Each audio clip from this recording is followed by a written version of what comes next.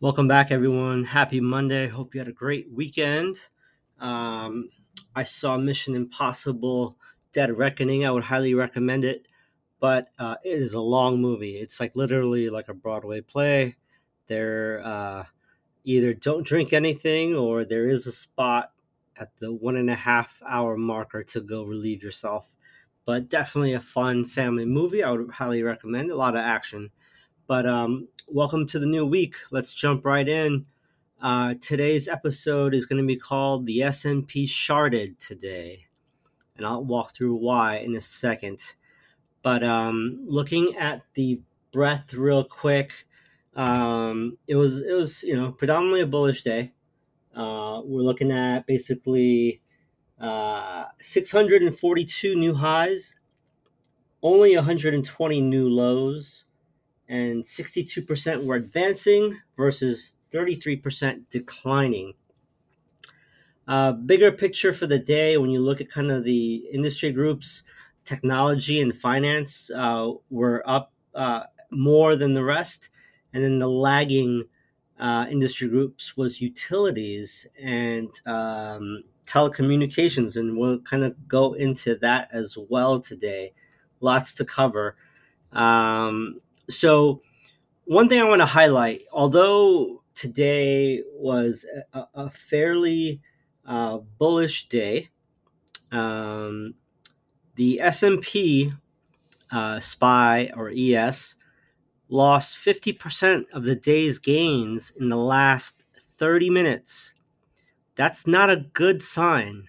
And as you know, I've been kind of tracking Apple and its intraday movements, and it was very similar to that, where I was like, all right, it looks like it's going to finish strong. Let's see how it closes. And in the last 30 minutes, it just sold off. And Apple, for the past few sessions, um, especially last week, it would kind of start strong and then start to sell off all day. So something tells me that there's some sneaky selling going on. It might be related to the rebalancing of the NASDAQ 100 next week.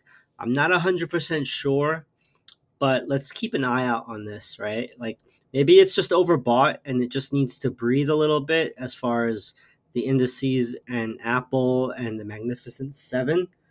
But taking a look here, Apple closed up 1.67 today.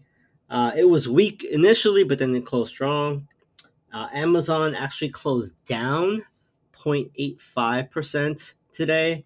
Google was also red, 0.85 down.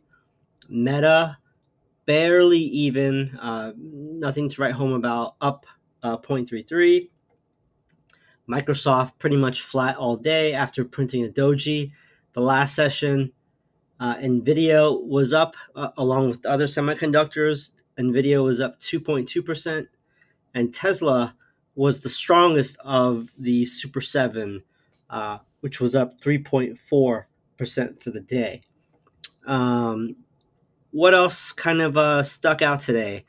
Man, Disney, I covered this on Friday's action when I talked about Disney in context of travel and Six Flags. But Disney down again, 3.45%. If Disney keeps falling here, just pulling up the chart, we are dangerously right at that 84 level. If 84 breaks with volume, there's really no support under that. It's going to basically fall until buyers come in and say no more, no more selling, and step into the selling and try to defend it. But look at Disney, keep track of it if you own it. I am not a financial advisor, but if this goes under 84, there's nothing that would surprise me if it went down to like 60 or 50. So just be very careful here. I'm not sure what's going on there, but it seems like a lot of the movies have not been doing well. And the park itself in Orlando seems to be very low traffic for customers right now. So keep an eye out on that. Home builders started red, but closed marginally up. So they defended themselves. Now, DR Horton, which is one of the larger volume home builders, new home builders, they report on Wednesday, and this whole segment has been up very big. I'm going to listen to the conference call, and I want to see what their guidance is and how they respond to some of the questions in the Q&A. But again, when you talk about housing right now, it's basically two separate markets. There's the new home builder market where you walk into a showroom and you pick your lot and you pick your home, where they are offering, as a builder, 4.8 to 5.5 30-year fixed mortgages, as well as like appliances, closing costs. They're using sales incentives to get these deals done as quick as they can. But if you're an existing homeowner and you want to sell your home, you're going to be hard pressed to compete with the new home builders that have all this leverage for discounting.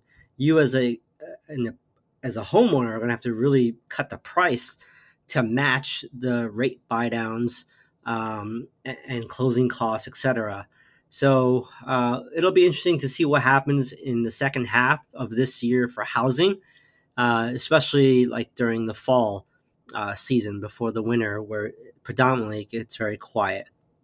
Uh, the VIX was actually green today. I can't believe my eyes. Let me just make sure and refresh this chart here because, you know, yeah, it closed up marginally at 0.5%.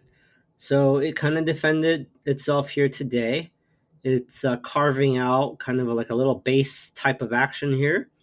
I think it's only going to be a matter of time before something happens to make the volatility spike.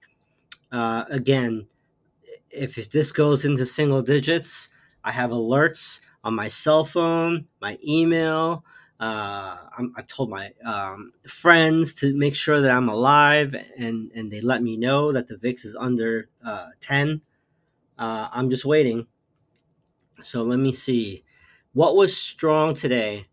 AI, ticker symbol AI, was up 4%. PLTR, Palantir, was up a very strong 6.1% today. Zoom, the video conferencing darling from the COVID days, was up 3.19%. But let me just zoom out here of this chart. And, I don't want you guys to get all googly eyed about Zoom info. Zoom info, if you just look at like the last year, it looks like it's, a tech startup that's just about to explode. But come on, it closed at, $72. It was at over $600 during the pandemic. So just be careful. Extreme Networks, they're up a 2.8% today. I actually like Extreme Networks business. So if you've never heard of this company, they're not like a mega cap tech company. The reason I like them is that they are helping large facilities like football stadiums, concert venues, um, it, deploy the most efficient Wi-Fi for their customers. So if you go to a football game in Las Vegas, at their Raider Stadium, which looks like the Death Star, you can get Wi-Fi, right? And they want to make sure that a lot of these venues can offer safe Wi-Fi at reliable speeds, with protection to make sure that it's not hacked, or any funny business goes on with the network. So that is what Extreme Networks does. You could take a look at them, do some research. The ticker is E as in Echo, X as in X-ray, T as in Tom, R as in Robert. So right now it's at $27.50. It's coming up the right side. I would say anything above $20, is safe zone for this company, but it has run quite a bit. If you were looking at a new position here, I would wait for a pullback. But again, it's really running hard right now. coming out of that initiative zone between 16 and 20. So once it left that range, it's just on fire right now. Let's see, MongoDB, another hotly touted tech stock from a few years ago, was up 2.6% marginally. And then what was weak? I got to get into this. So it was really befuddling when I saw Verizon down 7.6% today because, they are a blue chip company. Everyone is on Verizon or T-Mobile for cell phones, and they pay a healthy dividend. Like, I was trying to figure out what was going on. Then I saw T-Mobile was down 6.86%, both at a 52-week low. And apparently, there's a report by the Wall Street Journal that both of these companies may have used lead-covered cables, contaminating many parts of the country. And there's threat of legal action, lawsuits, penalties, etc. But I have to be honest, I'd be surprised if there's anything that comes out of this other than a settlement and a fine. When we have oil companies that are spilling massive millions of gallons of oil in the ocean, and they're just getting fined, why would there be any difference between AT&T or Verizon with lead covered wires? So we'll see what happens. I don't know if this is an overreaction, but that is kind of why both these stocks are down at 52-week lows. Another thing that stuck out on the weak side, the luxury brand house Richemont Group. So they own brands such as Panerai, Cartier, Vacheron Constantin, all like very high-end luxury watch slash apparel type brands. They were down over like 8% in the morning pre-market, but at the end of the session, Richemont Group was down 10.3% for the day. So maybe that's a sign of the high-end market right now, but we'll see. My suspicion is that the consumer in general is capped out, but I'm actually pretty surprised that the luxury group is soft. My bellwether or barometer North Star kind of stock for that is Ferrari, ticker symbol RACE.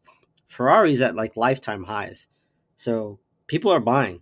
So we'll see what happens. What to watch out for?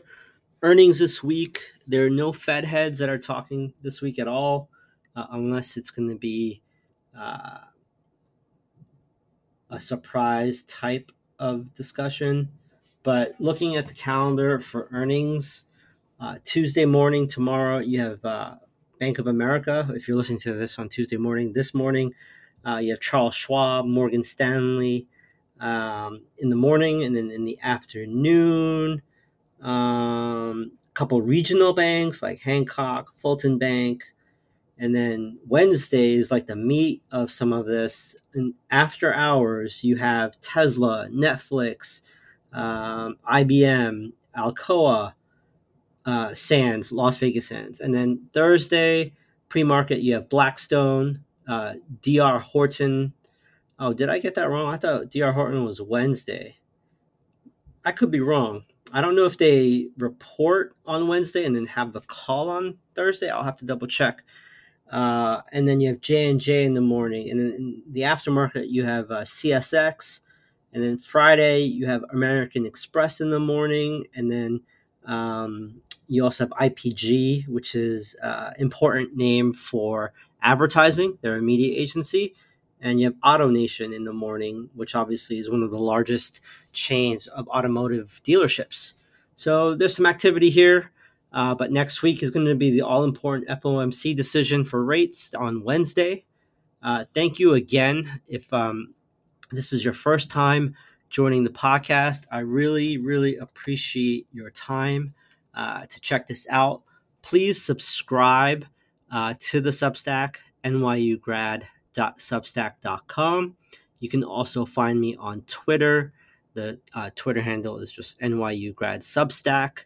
And if you have any ideas or feedback, feel free to email me. My email is nyugrad@protonmail.com. Even if it's something that like you think is bogus, you don't like something, I would love to make changes, because this is, at the end of the day, it's for the audience.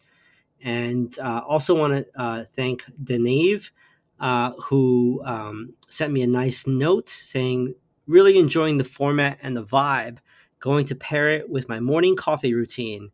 And that's, thank you for that comment. It really means a lot. That's actually the reason why I'm doing this format.